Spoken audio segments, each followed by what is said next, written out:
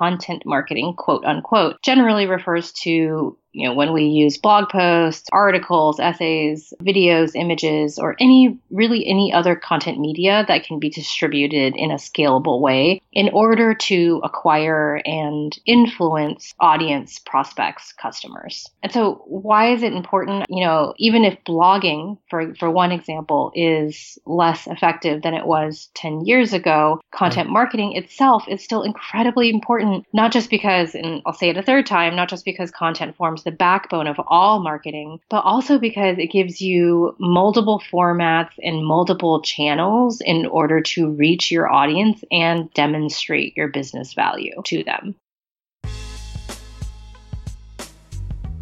Hello everyone, welcome to #Startup Basics series in the Insights Alley podcast, where startup founders and teams can learn from proven founders and experts about product, growth, sales, strategy, and everything in between to make their own startup successful.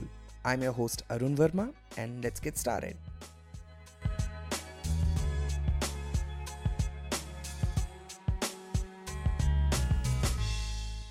In today's episode, we will talk to Susan Su, who is the former head of marketing at Reforge and also a former venture partner at 500 Startups, advising portfolio companies on content and marketing and much more. We will talk about everything related to content marketing for early stage startups, its definition, importance, content creation, content distribution, ROI, and basically how to just get started. So here is the episode. Hello Susan, welcome to Insights Alley, and thanks a lot for taking out some time for doing this. Really appreciate it. Thanks for having me. So Susan, would you like to start with telling us your story in brief from your early career to 500 and Reforge, etc.? Yeah, absolutely. I started out in tech actually at Google. It was my biggest company job that I ever had, working on localization project management for its geo products, including Google Earth and Google Maps. And then eventually I realized that I really wanted to go smaller and work in a startup. I was pretty young at the time and had kind of caught the startup bug. And so, I went through a series of startups, getting kind of smaller every single time until I was at a very early stage startup called Inside Network that was we sold research and data services to app developers and to investors and bankers that were interested in the Facebook and social app ecosystem and the mobile app ecosystem too, I should say. Right. So that was really my first touch point with the power of content, because we were basically using a couple of different blogs that were our news blogs, our industry news blogs, to do all of the lead generation for these subscription data services and these enterprise research services. And so these are pretty high priced products, anything from $250 a month all the way up to several $1,000s, up to tens of thousands of dollars for some of our deals. And all of this was driven by content. And so I wasn't a content marketer per se at that point. I was just a sort of a product marketer and also product manager at that company. But I realized sort of from where our leads and our traffic were coming from that, wow, this content thing is really powerful. And this was a long time ago. So a little bit of content still went a really long way back in those days. A few steps later, I ended up at 500 Startups, which is a seed stage investment firm. And that also runs an accelerator batch several times a year. And that was a lot of fun. 500 was also another brand that leaned heavily on content, both for the 500 brand and also to help our companies. And so there I advised companies, and I also helped to,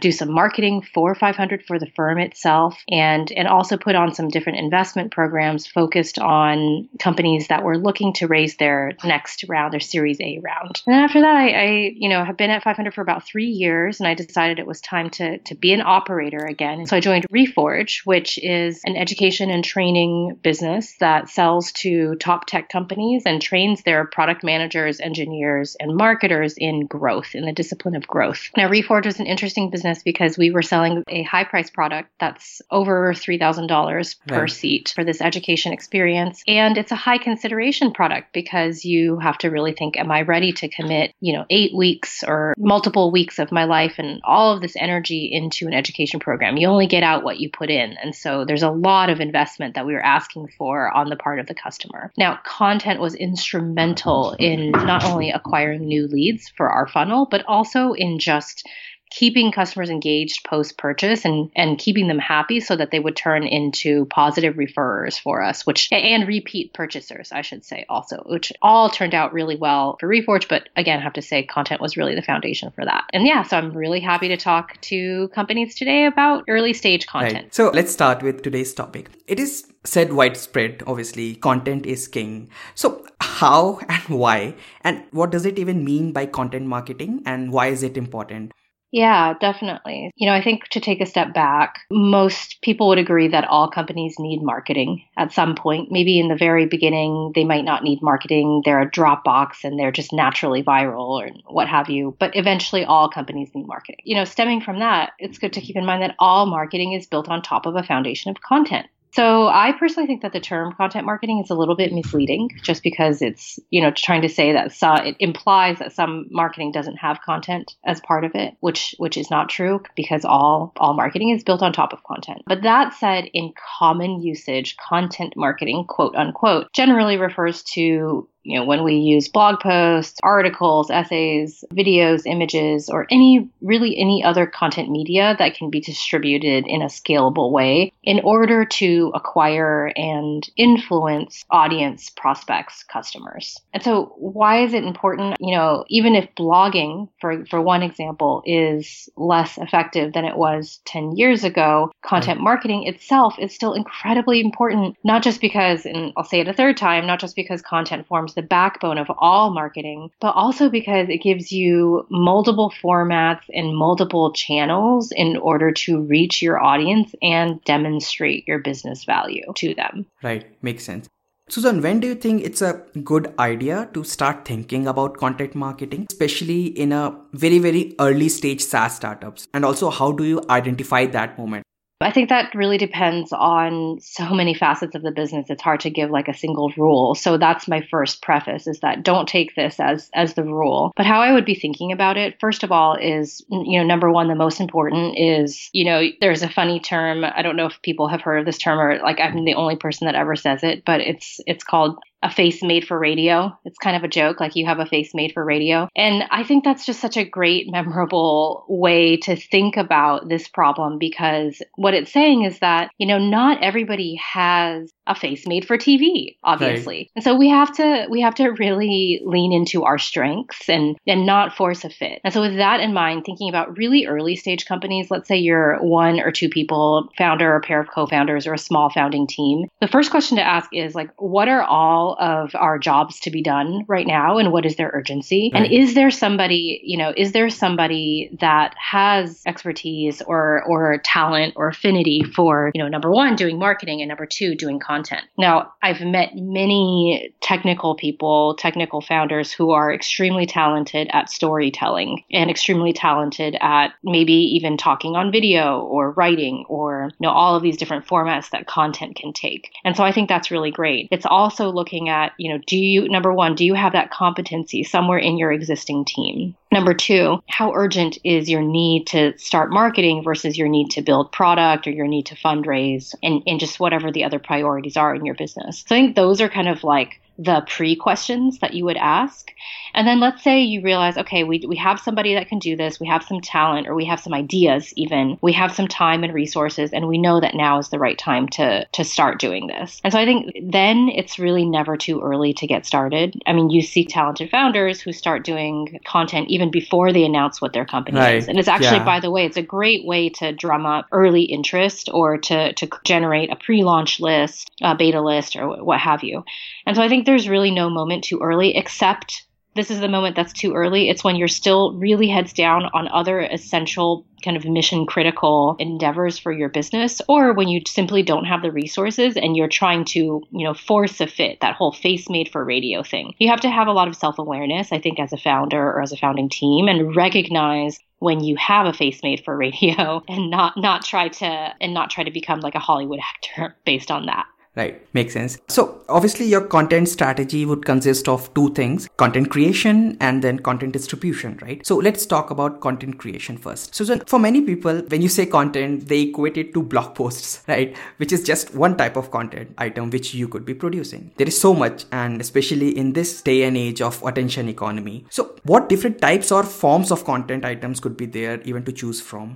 Yeah, so many. So I think the actual, I would kind of rewind a step. And I know you kind of said we're going to talk about content creation and content distribution, but I actually think distribution is the problem that you need to solve first, okay, as opposed to creation. So you should think about the channels first. And by the way, even before you think about the channels, you should think about the audience. So the question of who is this content for, and who am I trying to reach with this content? So I think that's actually the very, very beginning of figuring out your content formats, whether it's blog posts or videos or infographics or something else. It's really, number one is understanding the customer. And by the way, most businesses, especially in B2B, they don't just have one customer. You have multiple different personas, different segments, and even different industry verticals, for example. And all of those are going to behave a little bit differently. So I think number one, it starts with mapping what your audience, kind of all the nuances of your audience. Because in an ideal scenario, you want to design content for every user segment that matters to your business. Maybe that's just one single segment. Again, very unlikely, but more likely you have multiple segments and verticals. So what about the stages of a customer, right? So how to see content from a point of view of customer's stage in the buying process or life cycle? Yeah, that's a great question. So I think the first step in designing any content marketing strategy, or any marketing strategy, I should just say any marketing strategy, is mapping out the who, so those personas that I was talking about. And then right after that, you want to map the entire customer journey. So when I say personas, I'm referring to the who, but by customer journey, I'm talking about the what, the where, and the when. So in other words, the key actions, that's the what, that your customers, the who, undertake on their path, that's the where, from stranger to customer, and that's the when. So it's really I remember when I was in 5th grade, I had we had this really special game that we played in our class, and it was, you kind of traveled along this wizard route, and there would be, every week you'd have to do different kind of challenges, like pass a spelling test or do a math test. And if everybody in your team passed, then you would move on to the next kind of milestone on the map. It was a really, really fun way to, get kids to do all this work, of course, and to do learning, but also to give learners a sense that, okay, there is a path and I'm on a path. I'm not just randomly learning stuff for no reason. It's all kind of threading together and I'm headed somewhere. And so I think for customers, that's the same thing. And number one, you need to understand what that path, you have to design that path. You're the architect of that path, because you have to lead them from whatever their starting point is to your desired ending point, which is a happy, referring, retained customer. And then content is really all, if you want to take the metaphor even further, content is all of those signposts along the way of that path. It's all of the things, let's say you're designing this beautiful path and you want to put some lights over here, you want to put a bench over there, you want to put so content is all of those items. And content can be, in terms of its format, to go back to your earlier question, it can be as different. The formats can be as different as a light post is from a bench, from a sign. That stuff is all content to me. And the path is the customer journey. So you need to understand the customer journey, and then you need to understand at which twists and turns in the customer journey you need to offer a light versus you need to offer a seat so they can sit down because they might be tired at that point, versus you need to offer a sign because they're confused about which way to turn. And so I think that's really the way, coming back to away from out of the metaphor, I think that's the way that I think about it, is they are on this long journey. It's something, it's hard to become not only a customer of a SaaS, for example, SaaS is really challenging, right? It's not only challenging to go from being a prospect to a lead to a customer, it's also very challenging to become a successful, active customer. Exactly. Because there's all, implementation, usage, all this kind of stuff. And so content and marketing in general is not only just get them in the door and make them into customers, but it's really think about it as you're that guide on that path. The path has lots of twists and turns, and you have to really show them the way to go using lots of different formats and tools. Makes sense. And for listeners who are expecting that answer of what type of content, so I dug very good answer from one of your talks only, which is blog posts, video, infographics, webinar, web series show, slide deck, course, podcast, research report, white papers, case study, magazine, your own book. So I guess you just need to pull the levers of your imagination. Yeah, and I would even add on top of that, thanks for doing that research, I would even add on top of that events. Events are a type of content. And most companies don't structure, especially established, mature companies, they don't structure events as part of content marketing, but it is 100% content marketing. And events can be everything from like, a tiny dinner that you host all the way up to a bigger meetup, all the way up to, for example, an owned conference that you create, like Salesforce's Dreamforce. Imagine all of the talks and all of the, kind of writing and video and visual content that goes into producing something like Dreamforce. So Dreamforce is 100% a giant piece of content marketing. Really, the sky's the limit. Everything is content. Content is anything that we can read, listen to, experience. And so thinking about it in terms of the five senses and how you can guide your prospects using their five senses on that customer journey. Makes sense. About the quality of the content, obviously not all content is created equal, right? So how to ensure content itself is useful and provides value to your customer or potential customers, and it's just not a blatant or heartless advertisement of your product or some sort of. First of all, is it even important? And if yes, how do we ensure that?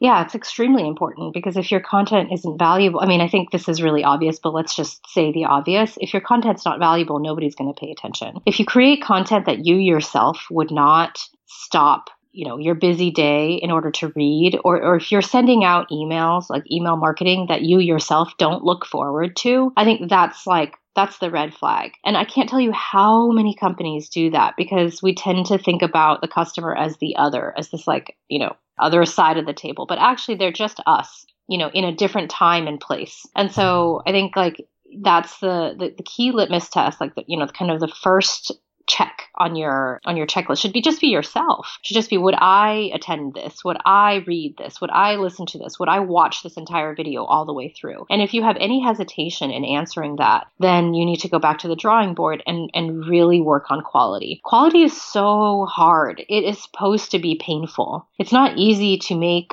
a viral blog post. It's not easy to make a video that people love and want to share with other people. Right. It's actually really, really, really, really hard. And I think that's, another point that I want to, really make here, and not to scare people off, but content is expensive. It's right. Expensive in terms of time and effort, both to create and to distribute. And so while I think there's no moment too early to start experimenting with content, I also think that, you may not see the returns on that expensive investment as quickly as you would for example, I've run paid campaigns before, and it's just the contrast is amazing. You see leads coming in instantly right. as soon as your campaign goes live, right? Leads or customers or whatever is your core thing that you're after. And I think you cannot compare content to direct response paid channels. It doesn't convert in the same way, and it's a much longer tail. Sorry, I shouldn't say tail because that's confusing. It's a much longer journey to value, but I think again it can be an extremely rich way to deliver that value. So let's take a quick example. I know that we're mainly talking to B2B companies today, but let's just kind of switch that up and say, for example, you're a consumer e-commerce company. Because everybody can relate to this, right? It's an easy example. Let's say you're Chewy.com, which is a pet e-commerce that sold to PetSmart, I think like a year and a half, maybe 2 years ago, for $3.35 billion. Pet Amazon. Just think about that. Okay, so Chewy probably has a few key personas. So this goes back to the who from the beginning. Let's say they're like people who are brand new to having a pet, people who have multiple pets, maybe people who have like cats only, people who have dogs only, and people who have like exotic animals like birds and lizards. Okay, so those are just like a few really quick back of the napkin examples that we'll just throw out there. Now, the next thing you'd want to do is to map the journey of each of those segments that you think are meaningful. Like maybe you'll say, okay, people who have exotics are not meaningful. I'm not going to map that segment. That's fine. But I really care about people who are new to having a pet and people who have multiple pets. That seems like a big opportunity for purchases because when you're new, you want to buy lots of stuff. And when you have multiple, well, you just have multiple mouths to feed you. So you're going to be a good customer for Chewy. Right. So when you're a new pet owner, thinking through that path, again, that journey, what are all the stages that you go through right after you've adopted adopted, or ideally maybe before you've adopted as you're getting ready. So first of all, you'll be searching for how-to information, how to take care of your new dog or cat. Oh, what does it mean when he or she does this? Or how much should I feed them? How much should I,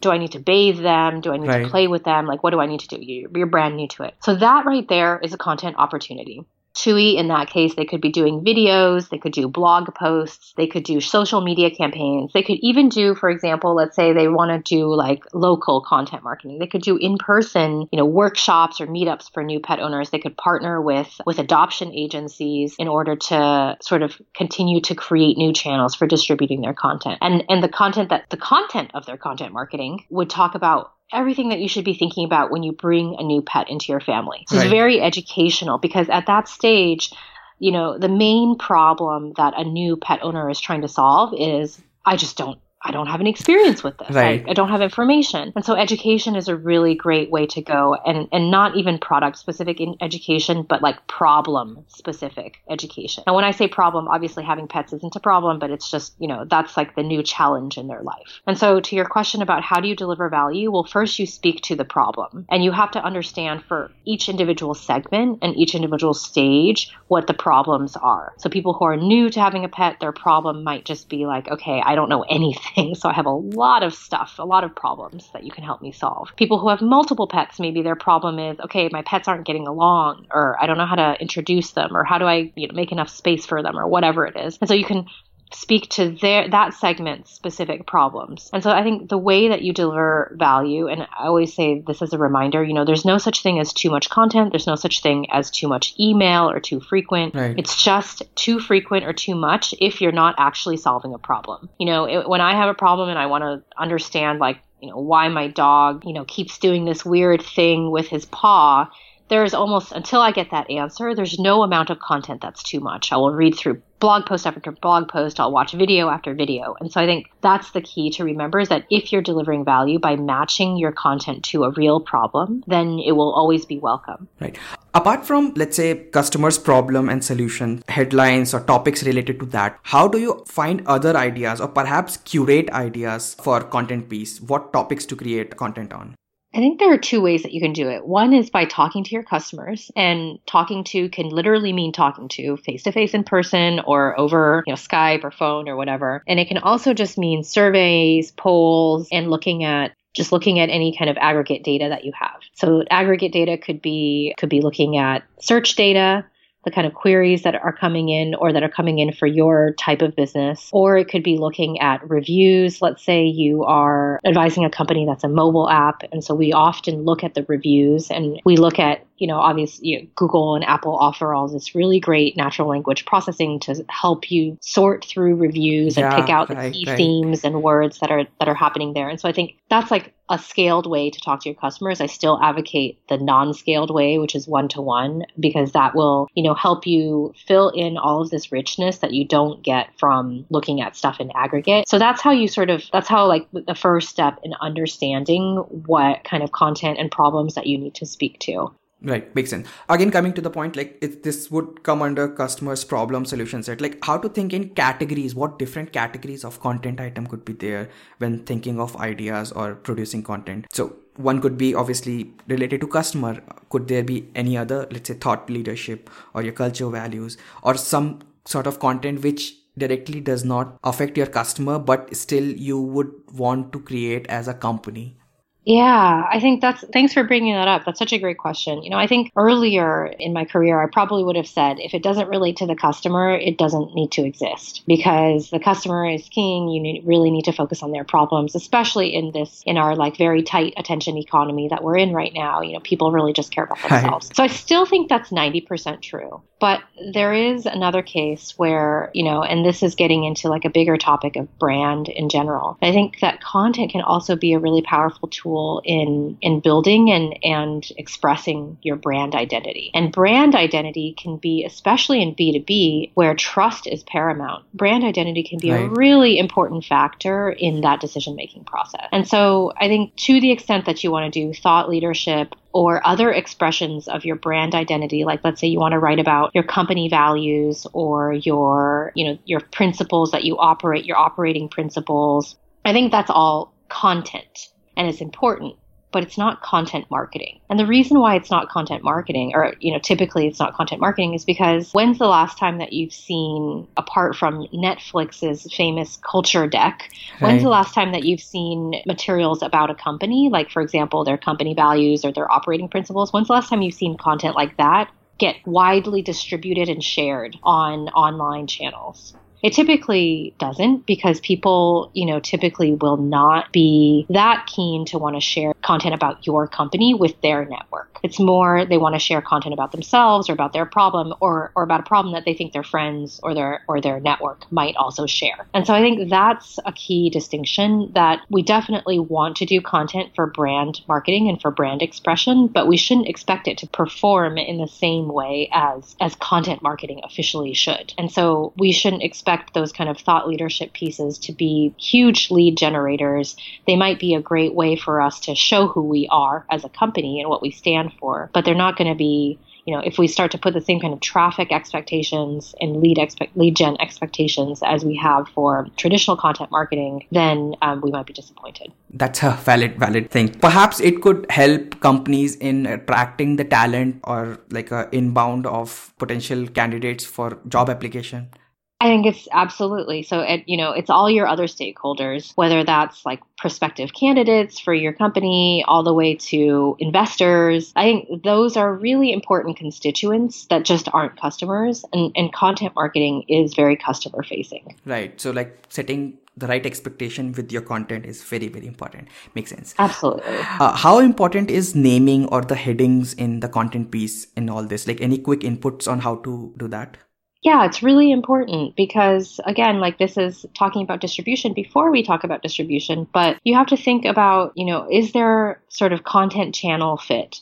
Is there a fit between the content that I'm creating and the channel that I want to distribute it on? So, like, if a tree falls in the woods and nobody hears it, well, then no customers are going to come and, come after that tree. Whatever. Right. The metaphor doesn't work, but the point is that the distribution channel defines not only the format of content, you can't publish a blog post on YouTube, but it also defines sort of every aspect of what that content should come out looking and feeling like. So you want to understand, like, Facebook versus LinkedIn, for trying to distribute content on Facebook versus LinkedIn. They're both kind of like these social network type news feed formats, but they're slightly different. And so that's going to inform the way that we do our titles and the way that we do our initial preview text and the way that we do our image, all of that stuff. And there also, by the way, there are norms for every channel. So, LinkedIn has kind of community norms that are different than the community norms on Instagram and Twitter. They sort of each have their own language. And so when we create content, including the title or the image or really any text, we don't want to just like think about ourselves, think about what we want to create, and then just like blast it out there across all the channels. We really want to tailor it for the channel that we want it to succeed on. Right. Makes sense. What do we mean by repurposing or repackaging your content that you have already created? So like, what do we mean by that, and how do we do that? Yeah. So as I mentioned earlier, it's a ton of work to create content. Right. And so if you're going to do all of that work, you want to make sure you get as much mileage as possible from that content. So every single piece of content can always become at least 2 or 3 more pieces. Let's say you write a long form essay, you write a long form blog post. Well, that could also be a shorter blog post. That could be a tweet storm. That's like works really well right now. If you turn your long form post into a series of tweets in order to distribute those same ideas and concepts, but tailored more for the Twitter channel. Just share out your link to your long form content. How many people are actually going to click the link? Maybe not that many, but if you share it as like actual tweet update in a tweet storm format, how many people are going to ultimately consume that content? A lot more. And plus, by the way, people can engage with it. People can reply to you and create more reverberation around your content. And so that would be like one way of getting more mileage out of that long form blog post. Let's say you decide, hey, YouTube is a really, big opportunity for us. We want to start generating a following or generating even leads or influence on YouTube. So you could take that same long form blog post and turn it into a video script. And you could do a video out of it. You could do a talking head video. You could do a voiceover sort of webinar video. Oh, and speaking of webinars, by the way, you could turn that same long form blog post into a script for a live webinar around that same topic. And so on and so forth. You could turn it into an infographic if it's really data heavy, and you can get other people to to write about your long form, original concept if it's in image format. So there's lots of like different creative ways that you can do. I think what it really comes back to is what is the customer problem and what is like the core solution that you're proposing for that problem. And then like, okay, how are all the different ways that I can tell this story for matched to the distribution channels where I see opportunity? Right. Makes sense. Another strategy in thinking around this would be to understand where do your prospect customer or potential customers hang out, where do they consume the content online, right? Then you can go onto those channels and produce the content fitting for those exact channels. Yeah, absolutely. Exactly. So, for example, we talked about Chewy.com earlier. You might not want to share your Chewy.com, if you're a business like Chewy or like, let's say you do like baby shoes or something like that. You might not really want to invest too much in white papers on LinkedIn. Right. But if you're Okta, which is a company that builds identity management tools for big enterprise, you probably wouldn't create a content strategy that relied on posts and stories distributed on Instagram and Snapchat. And so of course you need to understand who is your like the who, and then what is their journey, like what are all the pit stops along that journey, which are the places that they're hanging out in order to find information and solve their problem. Yeah, perhaps we would be seeing VR and AR forms of content very soon. Oh, yeah, for sure. And I think there's, a lot of opportunity there to both be spammy and annoying, and a lot of opportunities to really tell a story in a more innovative format. Right. For this podcast also, I kind of repurpose it and make a YouTube video out of it. Oh, that's great. Yeah, exactly. So there you go. And you could repurpose this and make a blog post out of it. Exactly. Or you could repurpose this and make a bunch of social media cards with, single quotes or like one or two sentence takeaways out of it. You could even repurpose this all together. Let's say you have like 100 of these episodes and you could make a book out of it. Right. That's a very good strategy. All right. So we covered content creation with much details. Let's talk about marketing of that content, or a better term would be content distribution. So my question is, what do we mean by content distribution? Like a very simple layman's term. Yeah, so content distribution is just quite frankly marketing the content, the marketing part of content marketing. You can create content, but if you don't find a way to get in front of people, then it's not going to get you any customers. And so that could be via sharing, that could be via paid promotion, that could be via SEO. Those are all different ways that content gets distributed. And what channels founders could be utilizing for content distribution? I mean, this can get very overwhelming very fast. So how to think around this? What channels to choose from? Yeah, so the channel that you should choose are just basically where do you have the most customers? So it's the same exact as if you were doing a paid strategy. Let's say you're trying to acquire, I know this is not the case for B2B SaaS, but let's say you're trying to acquire 18 to 24-year-olds for like a new direct-to-consumer like sneaker brand. In that case, LinkedIn is just not going to be an interesting distribution channel for you. And maybe search is not even going to be an interesting distribution channel for you because you have to think in the mindset of that 18 to 24-year-old. Right. Is she or he like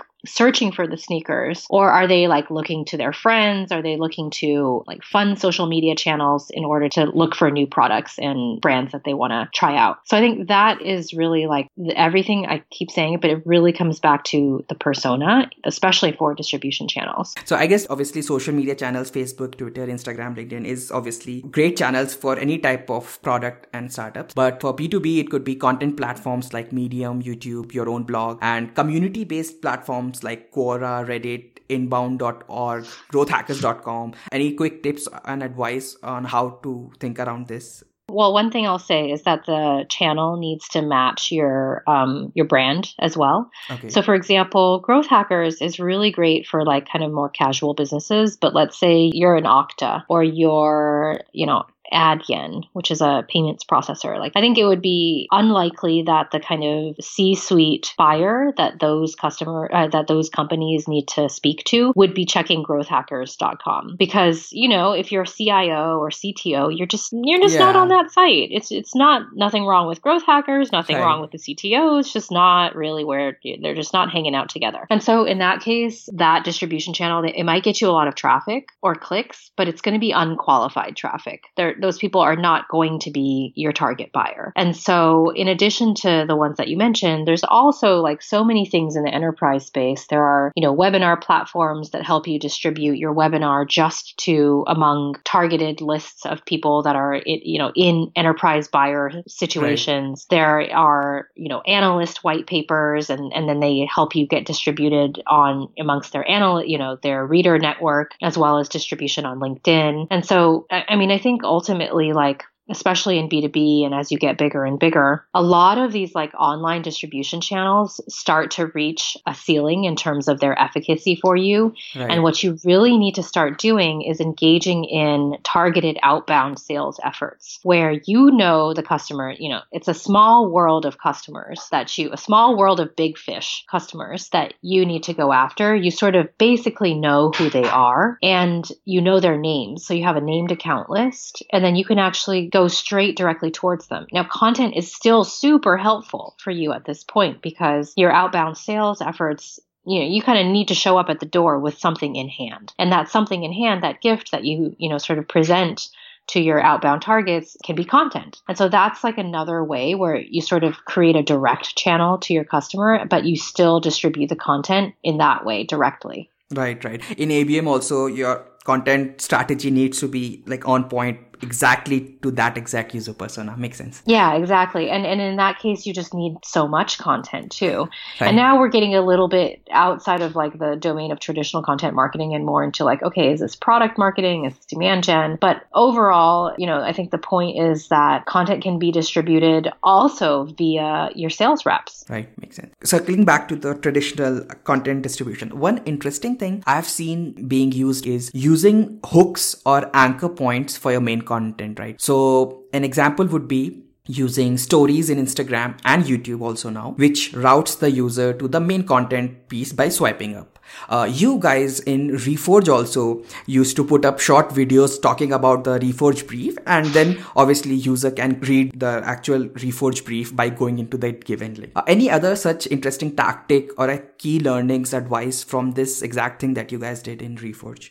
Yeah, I think it's really interesting, this idea of kind of like sequencing and nesting your content together. I'll tell you some of the challenges that we faced with it. Sure. One was really like, okay, do we really want to create so many steps in our content funnel, like away from the actual, because the goal of all of our content was to yield an email sign up. And so if we like have them watch a video and then they click to the actual article and then they can sign up to the email list, isn't that like too many steps before signing up to the email list? Right. Well, the reason we sort of landed on that was because, again, like coming back to this question of distribution, every distribution channel has its own kind of specific things that work and don't work for it. So in that case, we were really trying to take advantage of LinkedIn distribution because a lot of our target customers were hanging out on LinkedIn, the business audience. And we were noticing very rapidly decreasing effectiveness of sharing articles on LinkedIn. But we were noticing that video, this was like about a year and a half ago, we were noticing that video was really taking off. And we've kind of heard through the grapevine and through some of our friends that, hey, like LinkedIn is really kind of prioritizing video in its newsfeed. We also saw the evidence of this in our own news feeds. And so in order to capitalize on the opportunity of the distribution opportunity on LinkedIn, we felt that it was necessary to tailor our format of our content to something that was going to get lots of distribution on LinkedIn, specifically video. So if you have video and then you're distributing that on LinkedIn, you can't really get an email sign up straight from the video. So that's where that sequence comes into play. So they watch the video, they click to go to the site, and then the email sign up, they read the full thing, and then the email sign up is there. So basically the video acts as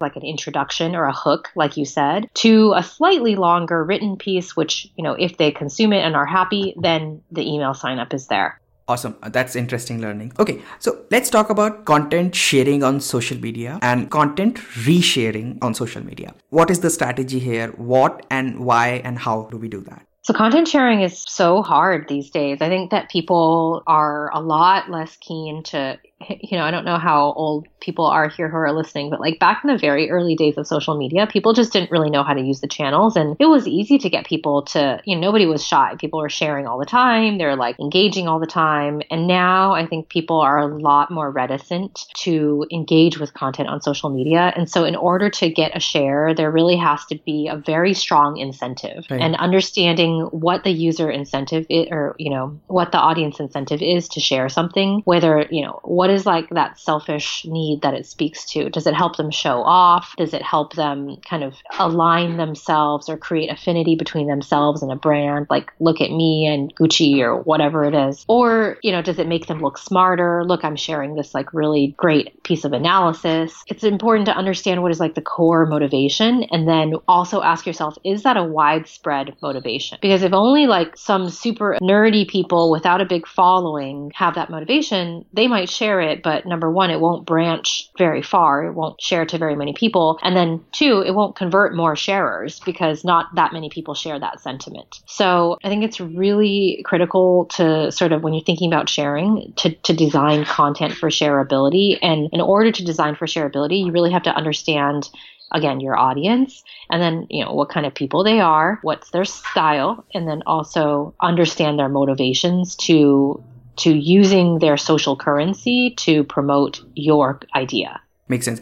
What about sharing from the founders and the brand channels? So like, what? I feel very nervous on sharing the same set of podcasts again and again on my social media handles, right? My personal as well as my official Insights Alley handles, whether it's Twitter, LinkedIn, whatever. So what goes in my mind is like, am I being too annoying to the people who follow me? Is this a good strategy or not? Your thoughts on that? So I think founders should invest heavily in their own following and in their own like kind of thought leadership brand. And sharing content can be a part of that, but also just sharing thoughts that don't contain a link, that don't contain any kind of call to action. I think that's a really important way to build up the brand foundation. And then once you've built up the brand foundation, then it's easier to intersperse more promotional stuff into your mix from there. But if you start with promotional stuff and you keep promoting it all the time, people will just tune out and they won't continue to pay attention, or they won't continue to follow your account. And so I think that's really important to keep in mind, is like, it's fine to reshare, but what else are you doing in between to continue adding both interest and value to keep your audience engaged? Right. Makes sense. So how to use automation in all this? Like, would you suggest?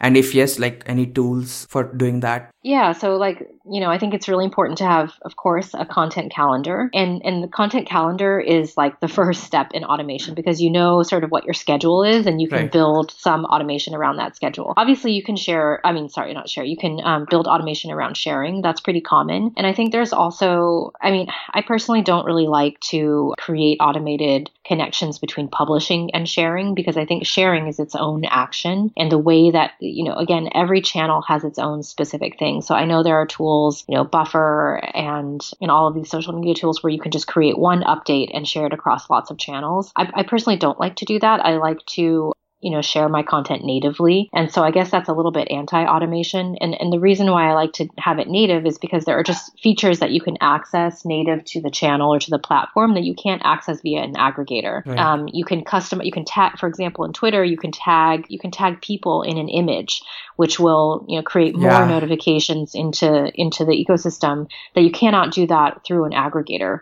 And so I think like just really tailoring all of your content that you share just to the channel to make it super successful on that channel, it requires a little bit more attention to detail, and it's a little bit less automatable, but I think you get better results. Obviously, things that you can automate are just, if you want to reshare content later, let's say you want to reshare content later, maybe that doesn't require quite as much care as the first share, or maybe it does. It's kind of up to you to decide how important that is. But I think the first step is really building out that calendar, and then thinking about like, what are the steps that I can do by hand and what can I absolutely not, and therefore I need to rely on tools to help me automate. Right. Makes sense. So then let's talk about being data driven, or perhaps data informed in your content marketing strategy, right? For early stage startups, your main goal is to not let your startup die in the first place. And in all this, where does content marketing fit in? How should founders see and perhaps understand metrics and tracking of those metrics for content marketing? And obviously the overall funnel and ROI of your content marketing.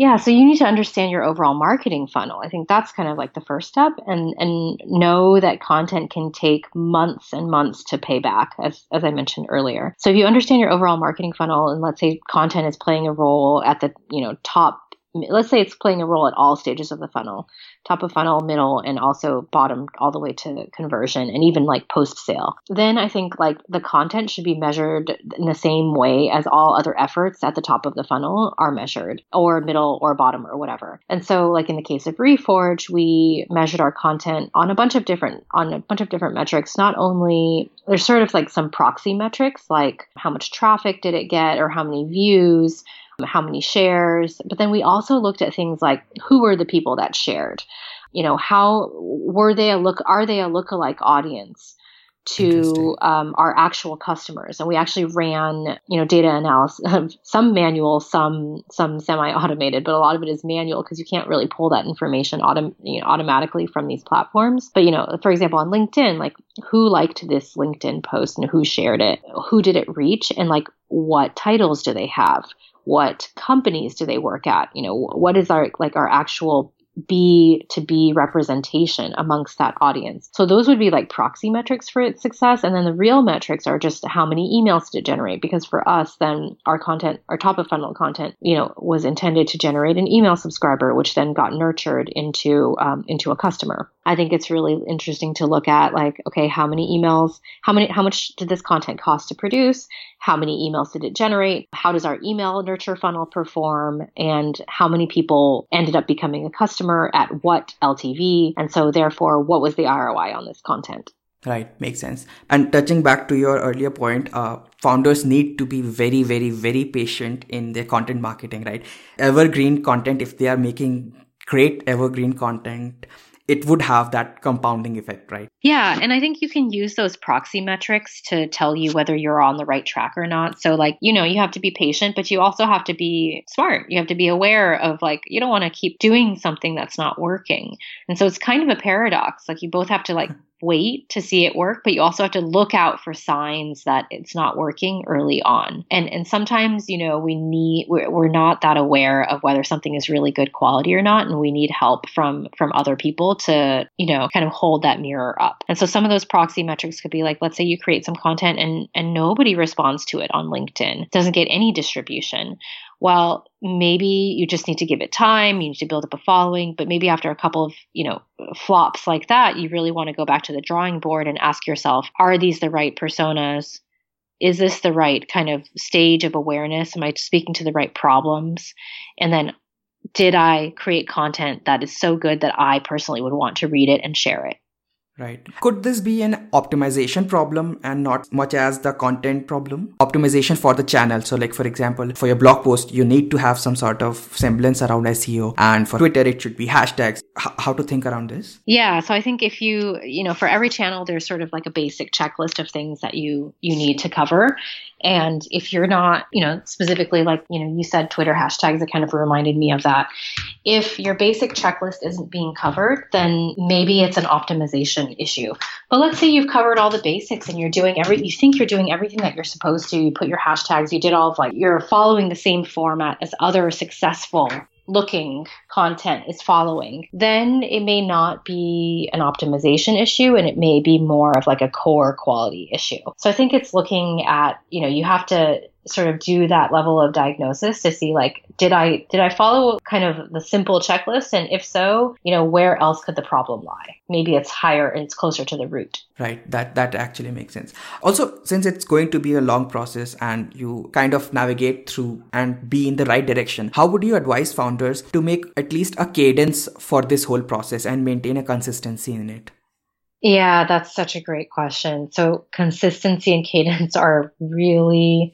Well, I don't know, actually. I've changed kind of my opinion on this over time. I was going to say it's really important for a company, but I've also seen people succeed without a consistent, kind of regular rhythm to their content. I think you should it's so hard to create content anyway. It's great to create regularity because then people know what to expect. And, a lot of marketing is just repetition. So you get that repetition element. But if you can't do that, the number one is quality and fit to the channel and to the audience. And then distant number two is regularity. If you can't get the regularity, then definitely get the quality. But you should never sacrifice quality and fit in order to meet a schedule. Obviously, that makes sense. By the way, who writes this or create this content? You earlier talked about if the founders are a good fit for doing that. So should founders do it or should they hire freelancers, or pros and cons of both strategy, how to think and decide around this?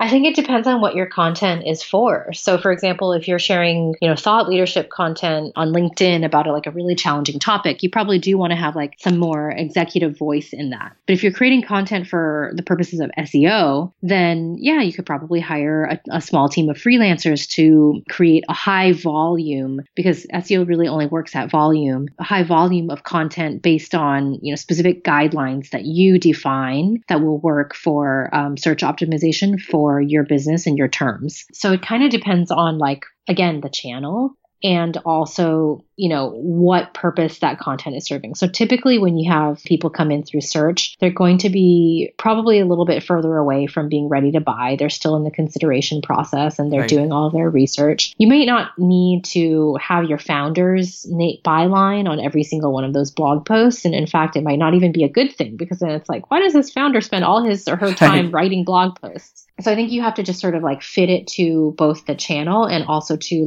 how serious of a consideration point that represents. Right. Makes sense.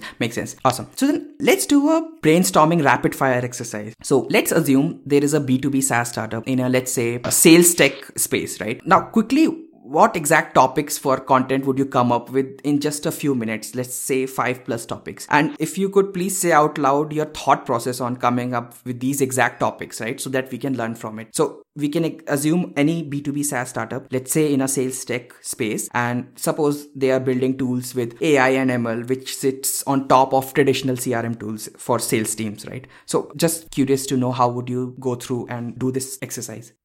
Sure. So, first I would think about who's the buyer. And the buyer is probably going to be, a sales ops type of, role within the organization. And so I would be thinking about what are all of the ways that that feed into their awareness of products? They probably look at everything from who's sponsoring conferences to white papers on their LinkedIn, being advertised on their LinkedIn, to, maybe some blog posts about things that people in sales ops roles care about. Let's say accurate reporting, attribution, or even personal topics like management and leadership. So that would be those are all of the really big buckets. And then I would say maybe we can come up with ideas in all of those buckets and we can attack it from all angles, because, another part of marketing in general is that you do want to be that repetition. You want to have that brand repetition. You want to have your brand present in a lot of different places. So I might say we think that a lot of them are hanging out on LinkedIn. They're